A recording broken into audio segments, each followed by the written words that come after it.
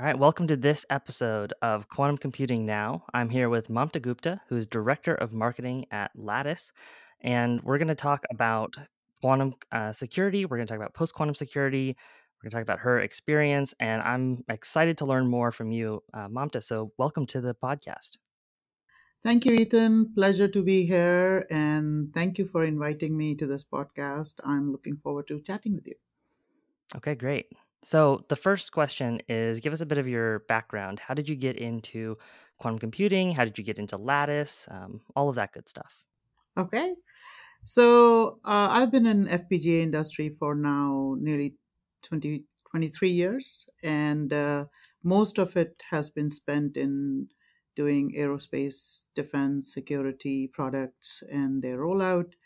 And that's how I got started into the whole security stuff. And if you are in the security business, then quantum computing, post quantum cryptography, you just get into that because the whole industry started buzzing about it about 10 years ago, I would say, but this effort has been going on for 20 or more years.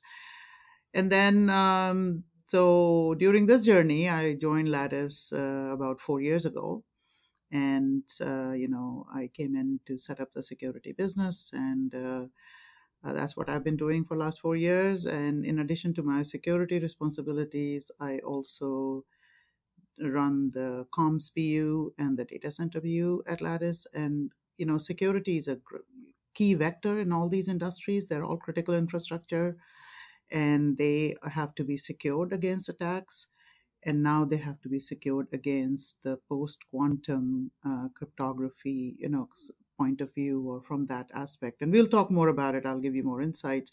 So all of these things are kind of connected together. Security is now playing a very big role in securing our infrastructure, both data centers and comms. Okay, interesting.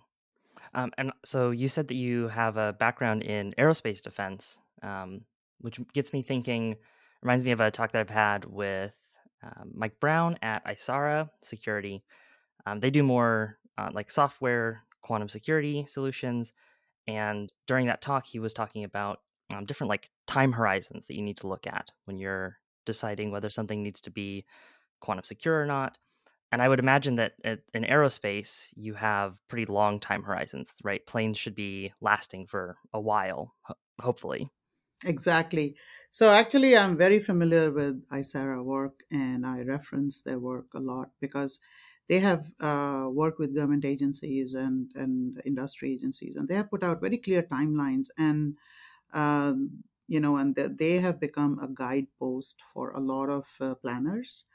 So yes, indeed. So anything. So today we are looking at a quantum horizon at 2030 to 2032. What does a quantum horizon mean? That means when we will have a cryptographically relevant quantum computer. We have quantum computers today, and the industry consensus is that none of those quantum computers today can break our existing cryptography.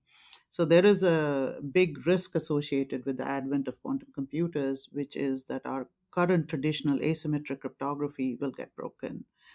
And a quantum relevant computer is the one with enough power to break our current cryptographic algorithms, and that we believe will be available in the time 2030 to 32. We are already in 2023. So any product that will last 10 years in the market and you are designing them today, they better be post quantum resilient. And so this time horizon has to be kept in mind. And based on that, all the nation states are now publishing very strict regulation with time horizons encoded in them. And the thresholds have been brought to be as close as 2025, 2026. That anything that gets released after December 2025 must have certain post quantum algorithms or protections in place, because governments are realizing, and they have actually, created lists of critical infrastructures and which ones need to get protected first. So the time horizons differ. fast moving consumer goods, you can take your time about it because they last 5 years, 6 years. Still, you can have an iteration built on it.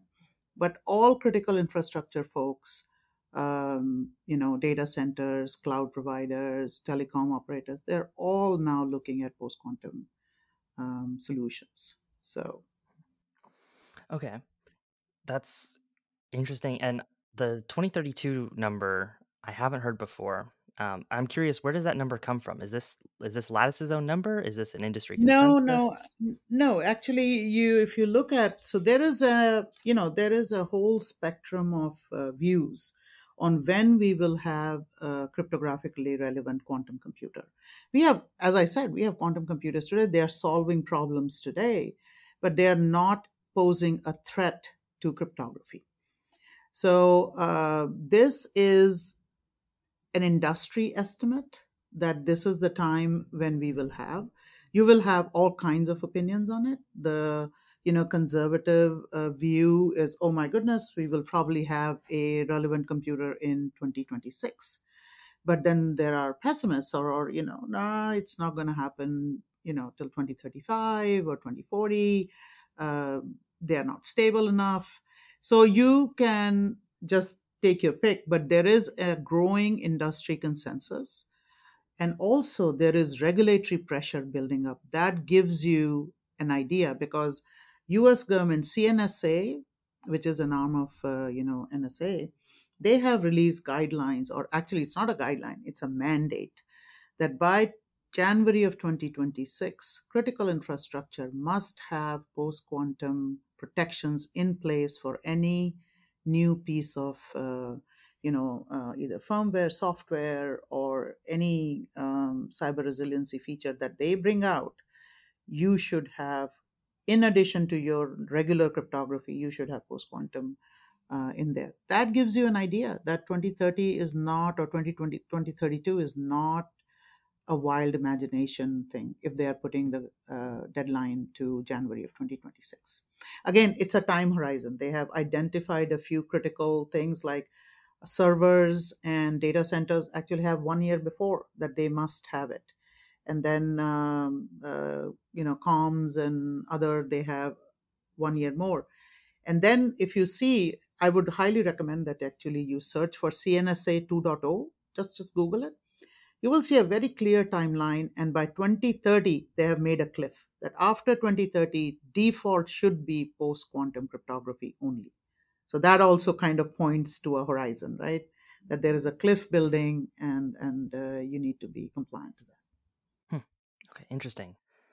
So, where does Lattice factor into all of this, right? When I think a lot of people think of security, they think of software security, right? You want to make sure that you keep your apps up to date and your operating system up to date. Where does Lattice fit into all of this? So Lattice is a chip provider. We make specialty chips called FPGAs, which are like blank slates. You can configure them to do variety of functions.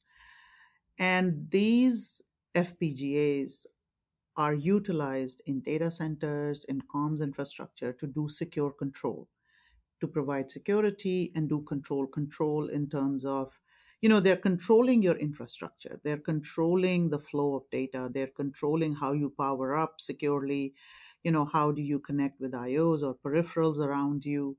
So that's a big play that we have. So now, what these requirements and regulations and cyber resiliency requirements, what they are asking for is a hardware root of trust. So a few years back, people were happy, having trust embedded in software or virtual machines. But now more and more regulation and best practices are recommending hardware root of trust. That means you root it in a piece of silicon or hardware so that it cannot be spoofed or mucked with remotely. And then you bubble up the trust through various layers of your infrastructure. So this is where Lattice comes in. We provide chips that can be hardware root of trust, and this is where we provide regular, cryptography algorithms, and now we also are bringing forth post quantum crypto algorithms. In Embedded World this year in Munich, we demonstrated various PQC algorithms running on our FPGAs that will protect or will give, solutions to protect against quantum attacks. Now, we keep talking about attacks from quantum computers and all that.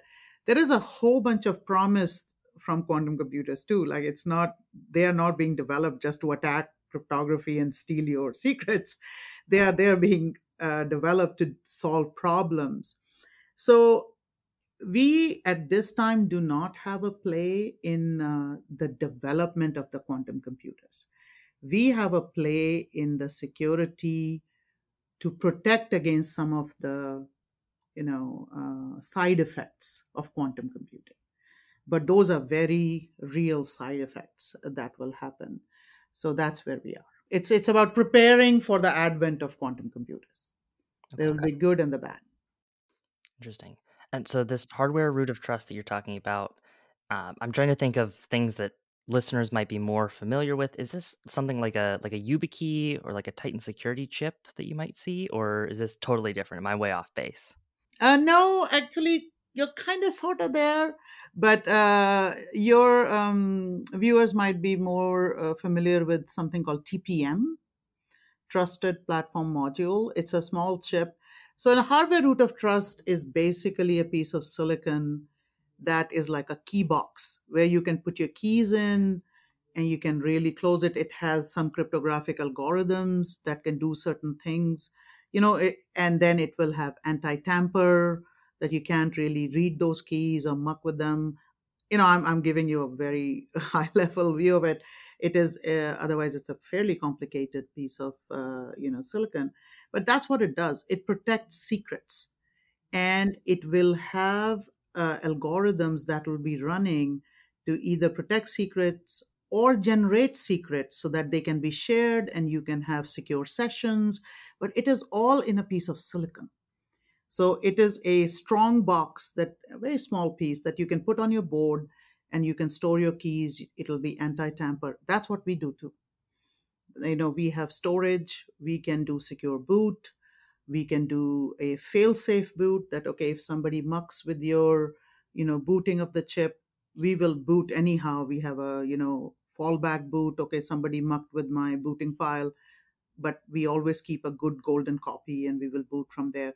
So various families of devices have various protections, but it is really a piece of silicon. It is a silicon chip that has very unique capabilities, and all root of trust, they will share very similar things. So TPM is a very well known piece of hardware that is used as a root of trust. Yeah. Okay.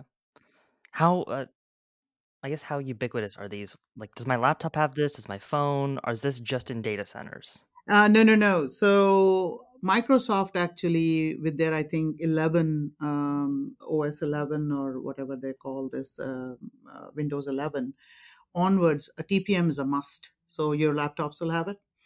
All servers have it, and quite a few phones have it. All laptops now actually they are putting it in. Your hand scanners might have it. So all machines that force you to log in are increasingly converting to a TPM like security or some kind of hardware root of trust thing. So one point I want to make about TPMs is TPMs are based on classical cryptography, which is going to be broken by quantum computers.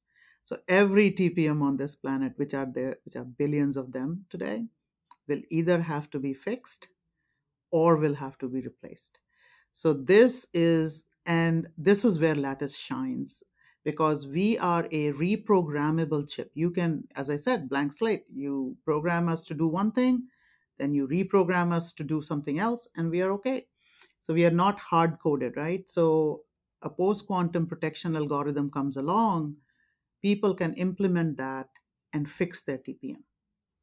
So we are providing, because TPMs are ubiquitous in industrial communication, data centers, your laptops, everywhere. They will all have to be fixed. They need a fix. So that is a big draw for people towards lattice technology, when we show them that, look, we can fix this. So yeah.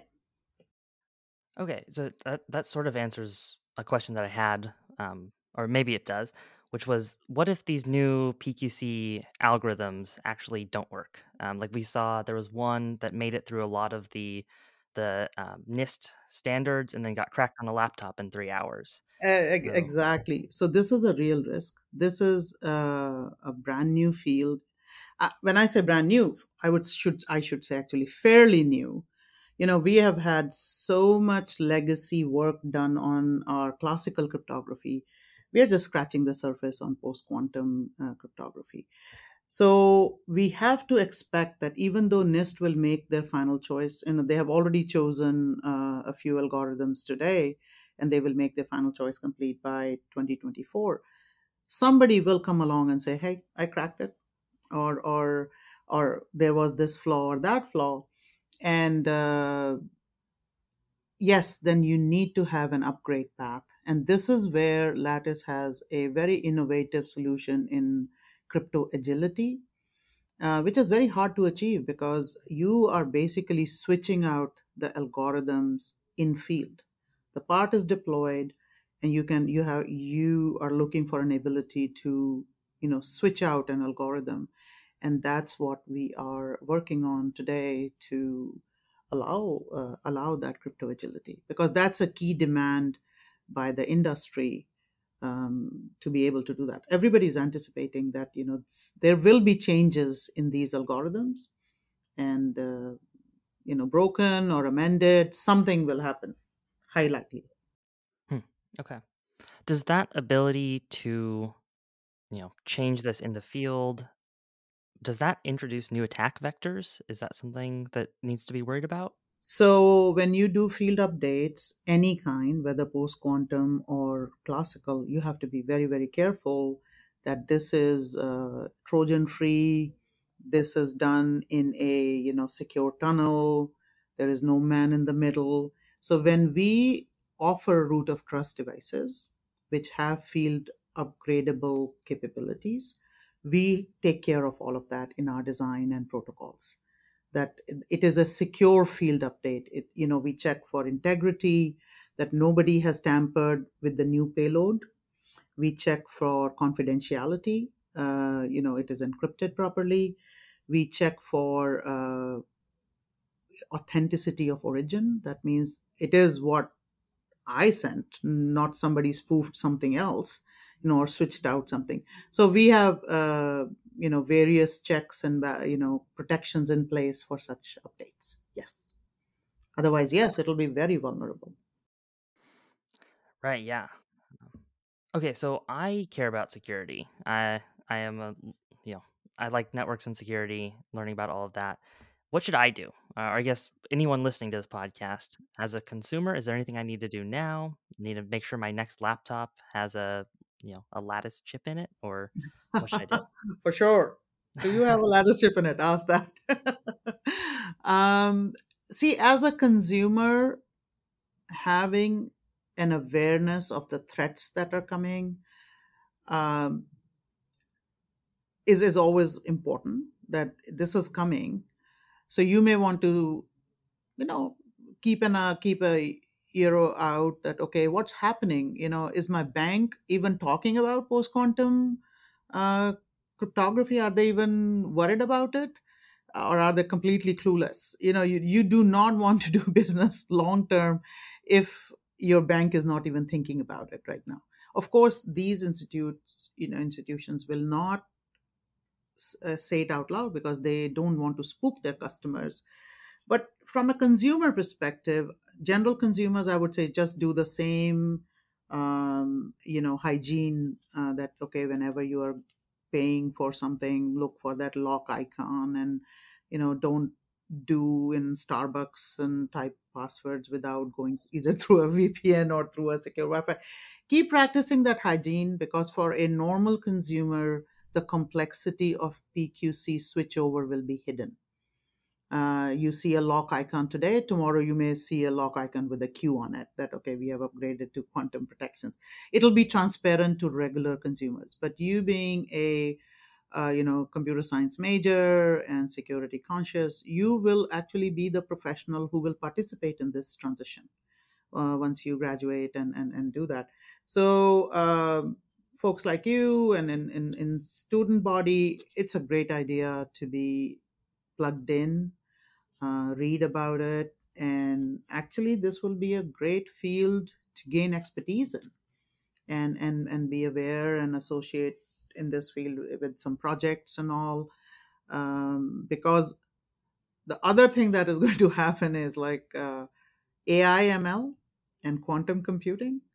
So somebody was joking, if you think AI ML is hot, think what happens when it meets quantum computing. It'll just explode.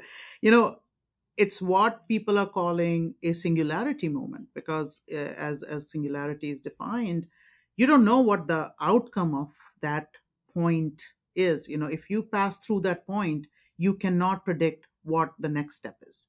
So when AI ML meets quantum computing, uh, it just explodes in possibilities, good and unintended both. So as a student, these are very meaty areas, to gain expertise in, because this is our future. Yeah. Yeah, just, I guess selfishly, I'll ask, do you have any other advice for, a hypothetical junior in college who is interested in quantum computing and security? Um, so it's See, quantum computing could become very esoteric very fast. So it's not easy to ramp up, and I've seen people checking out because suddenly they don't understand what a qubit is and what entanglement is, and all that stuff. And I would say, don't worry about that. Physicists have worried about that. Don't get disheartened if you don't understand how can qubit have all the states between 0 and 1, not just 0 or 1. It can have a state 0 and 1. Don't get disheartened by that. So I didn't share this with you. I have a master's in quantum physics, so I lived through it, I studied it, and then I was happy to forget all about it till I had to dig it all up. And so to me, entanglement makes sense mathematically, but to a lot of people, it just puts them off, or it discombobulates that. Don't worry about it. That thing is not to be. Just focus on the engineering aspect of it, that how is this getting used, what it means, what would be the implications, how are what is the impact of it on the programming side. Just like you don't worry about the machine language anymore in computer science. Nobody does machine language anymore. You start C++, right? And that's what I would say. Take that approach on quantum computing. Don't try to understand qubits and entanglement and superposition and all that stuff. That math is like yeah. I've seen people just giving up. Oh my goodness, this is all that spooky thing. So that's what I would suggest. What do you wish more people understood about this confluence of security and quantum? So, apart from the threat that quantum computers will pose to our security, I would like to first also talk about the promise of quantum computers. I work in security, so I should play up the threat, but I'm also a quantum physicist, so I love this technology.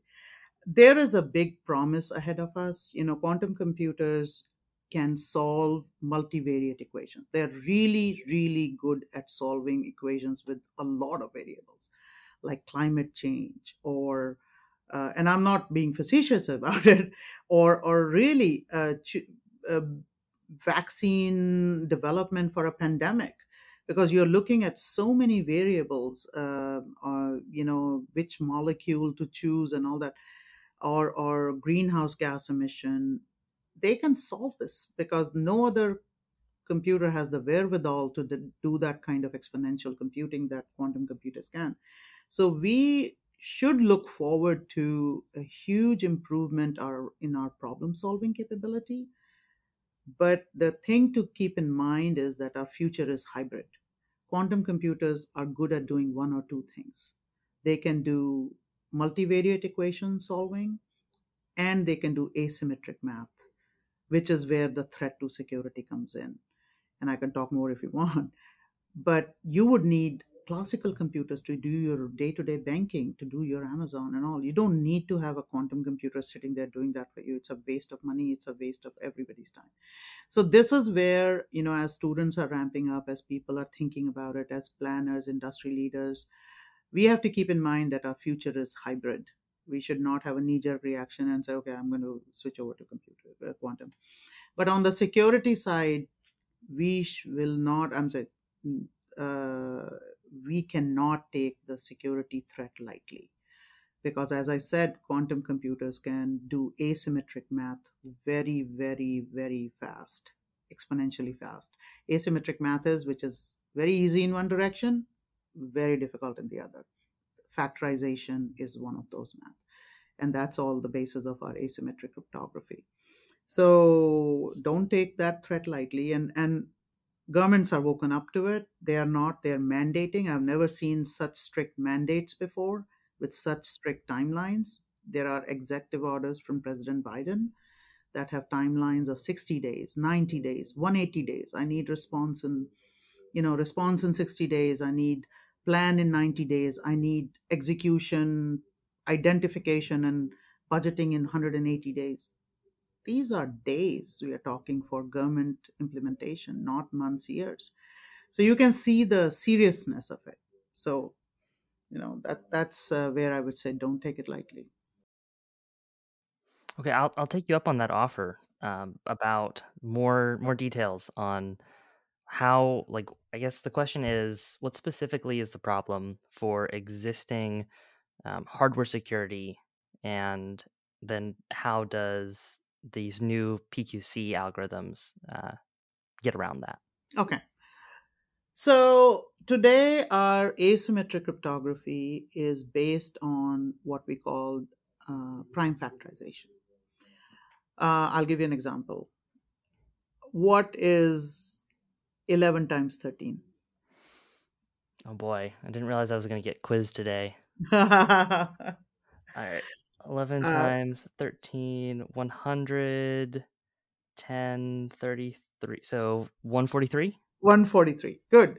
But if you had a calculator, it would be one stroke calculation. 11 times 13. It's one stroke calculation. If I give me the prime factors of 143, you would have to start doing Eratosthenes sieve. I don't know if you remember Yeah, I sieve can of. never. Yeah, you start dividing by prime numbers 2, 3, 5, 7, 11, and then you will hit 11. It would be like 5 or 6 calculations you will have to do before you will say, prime factors are 11 and 13. That's what symmetric cryptography is based on. You know, they take two very, very big prime numbers and they multiply them. And you can think of those two prime numbers as the keys of that, a private key and a public key.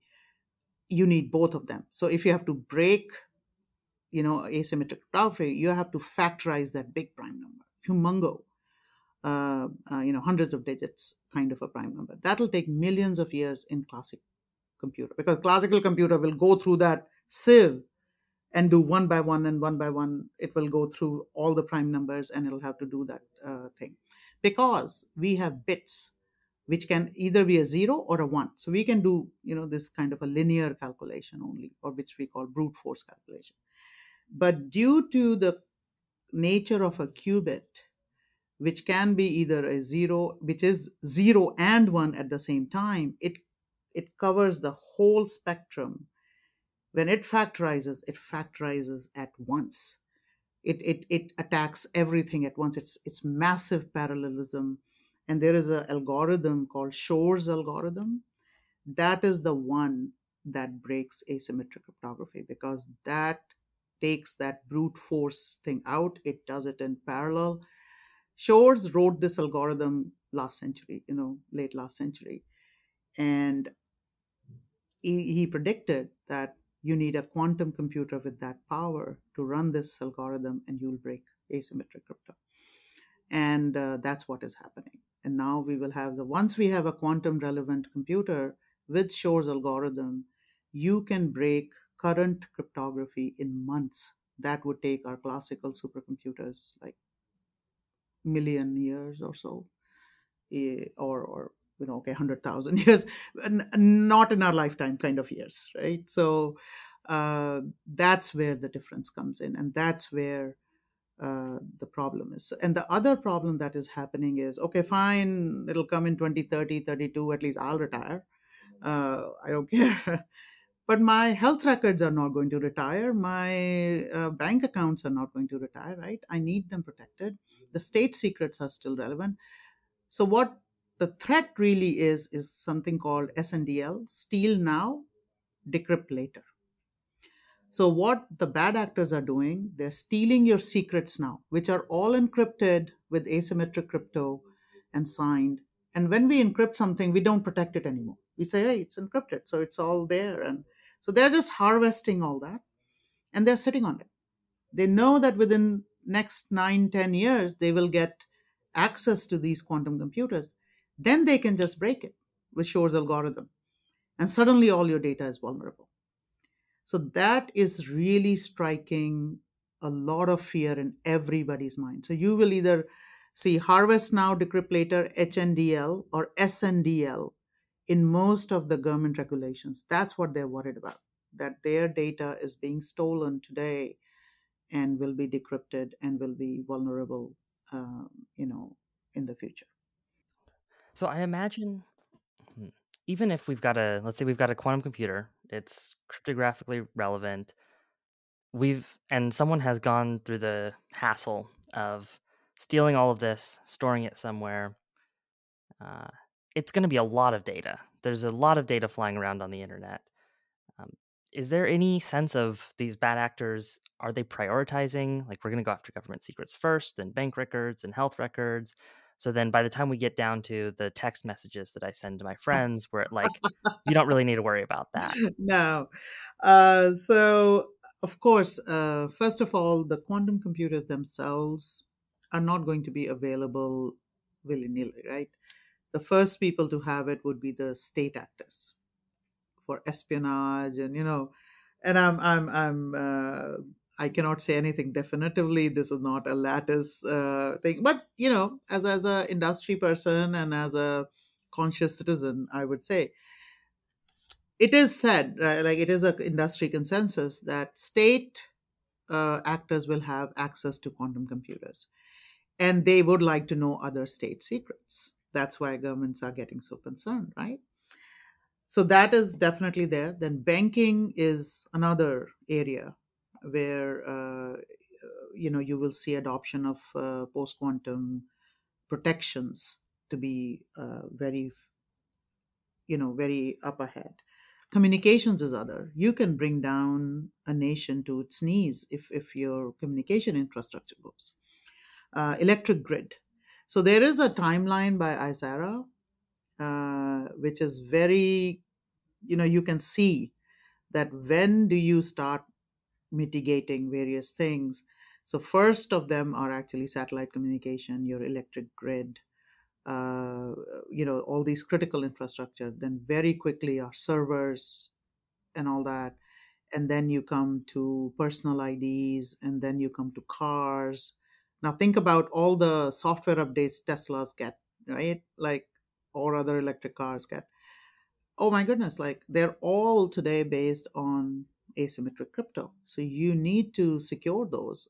All the software updates your phones get, they're all based on asymmetric crypto, and that will be broken. So they all need that, so that it's that upgrade, so that we have confidence in the system. This will break confidence in the system. And the other thing to keep in mind is that it took us good 15 years to get those little lock icons on every website that handles sensitive stuff. We don't have a 15-year horizon, and we will have to implement or backfit this to such a huge infrastructure. So when I give these talks, I speak in a lot of conferences, and we'll we'll do it. And I'm like, it took us 15 years to get there, and we don't have 15 years, and the infrastructure is exponentially bigger that you have to retrofit. So that's where the concern is coming in business leaders and regulators alike. What do you think about the term Y2Q? Do you like it or not? This is just a fun question.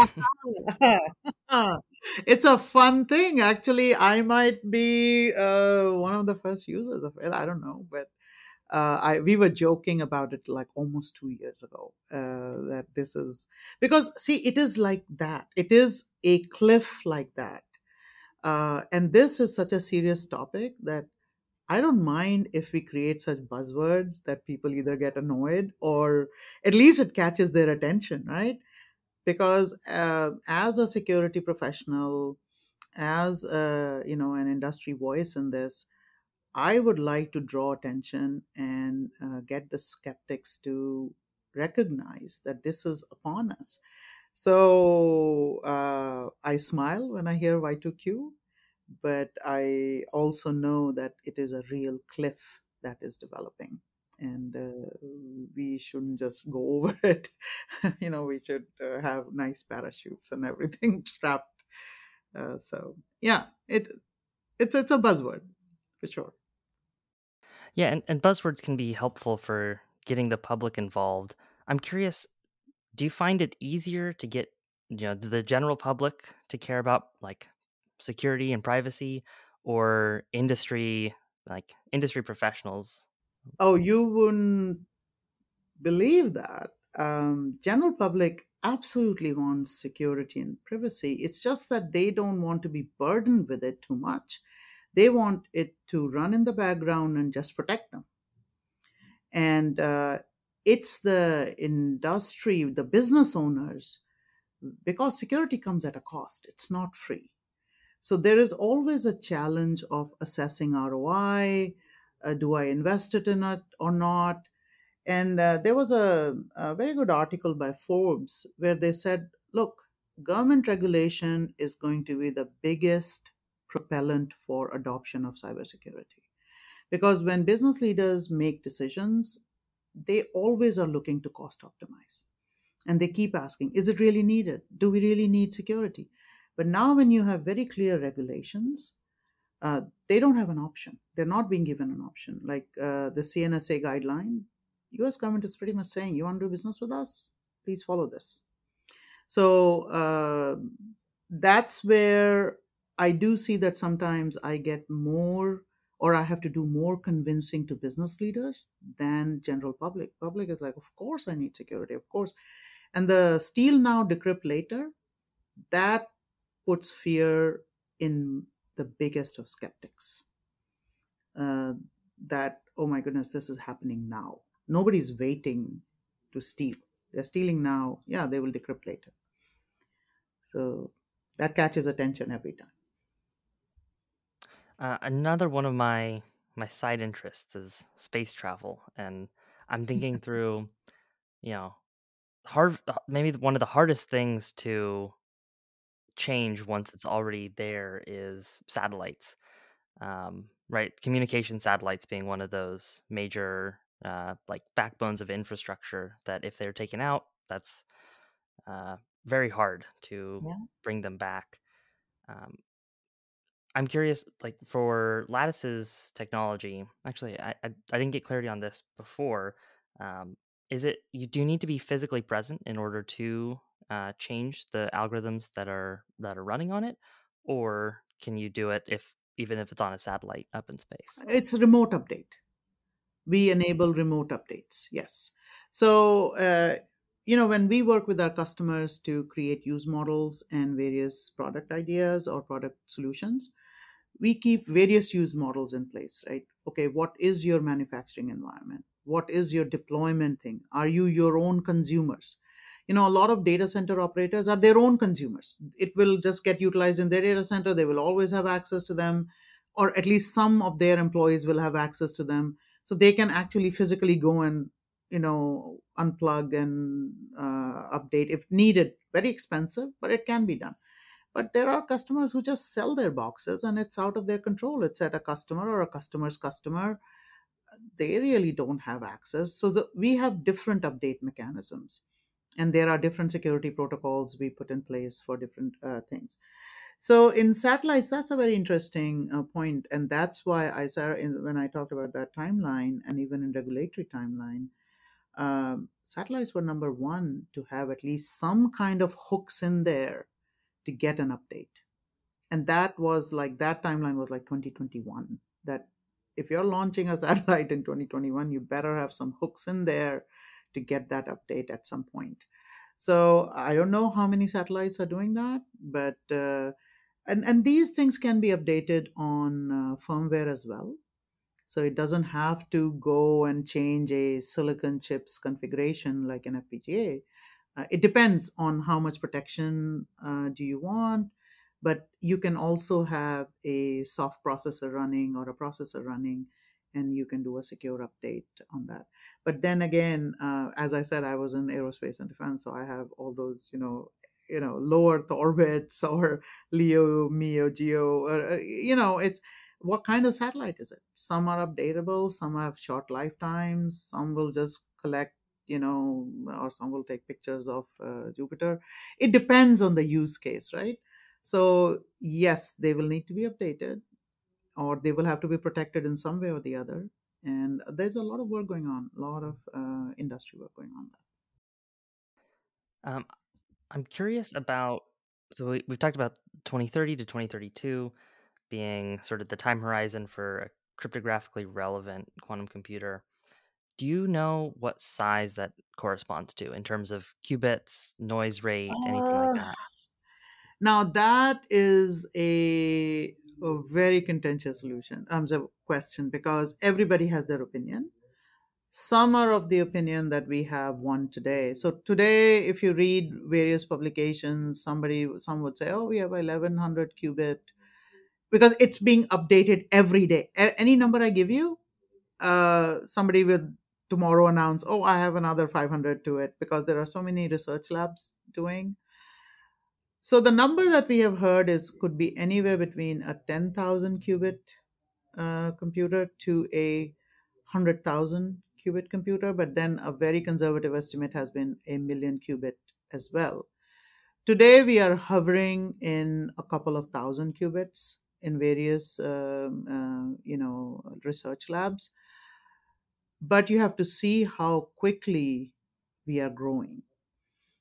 Just like 5 years ago, we were in tens of qubits, and now we are in a couple of thousand qubits. So initially the ramp is slow, but then it goes exponential. It's a very fast ramp.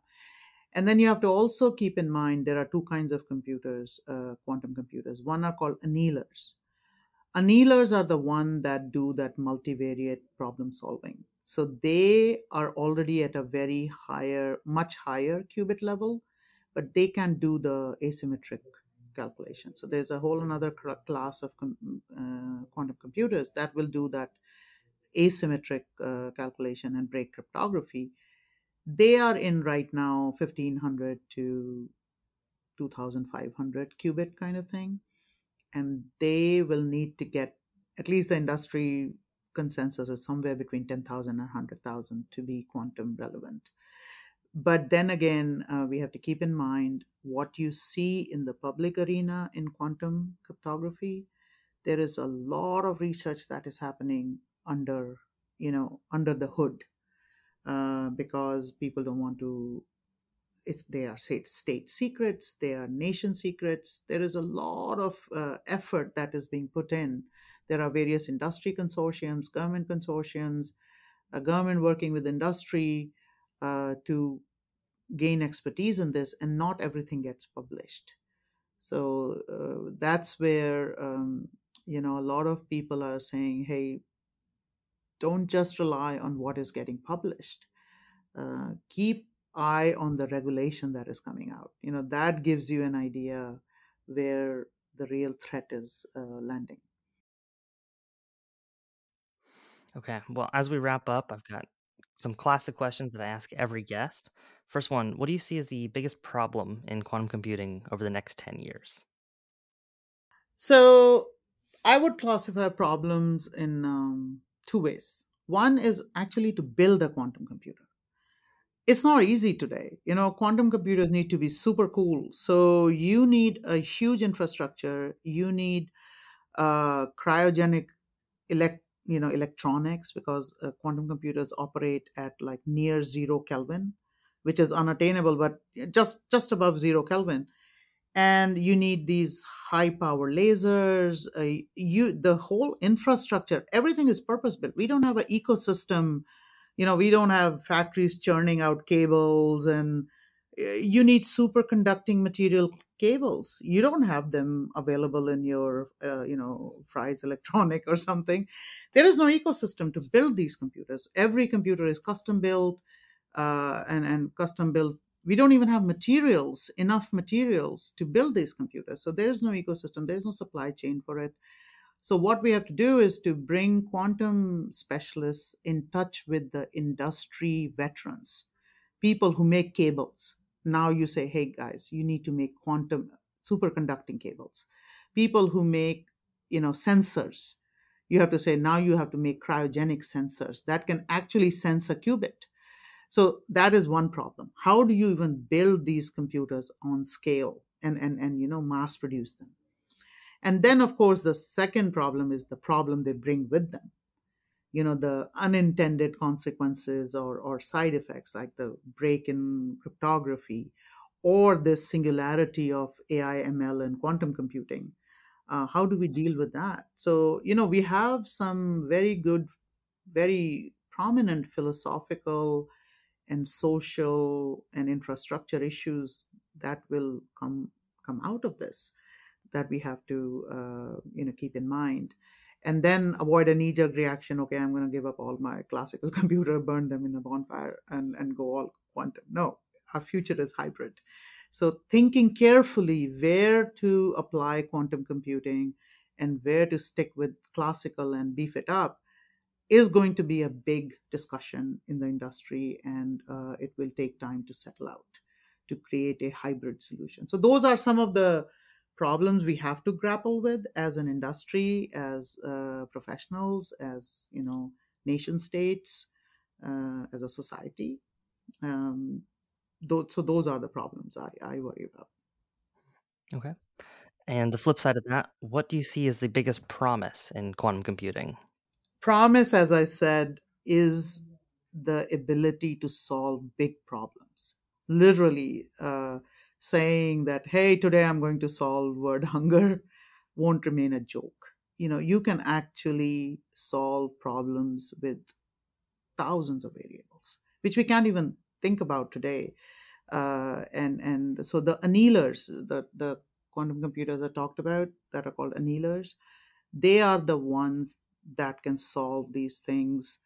uh, you know uh, Tides, ocean currents, weather patterns, pollution patterns, how things affect each other. The whole butterfly effect, you have heard about that. Butterfly flaps its wings in somewhere in southern hemisphere, and it rains in Washington DC or something. So you can actually model all that.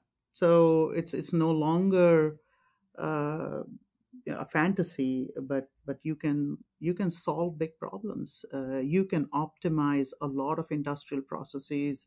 The supply chain mayhem that we went through in pandemic, where nobody knew where things were, on which ship, and where they are stranded, and why am I not getting my soap dispenser. No, you can actually plan out your supply chains, make them way more efficient. So there's a lot of promise. There are a lot of big problems we need to solve, and quantum computers will help us to solve them. And the medicine is another one. Okay. Well, this was a great conversation. Thank you for chatting with me, taking the time. Where should people go to learn more about your work in Lattice Semiconductor?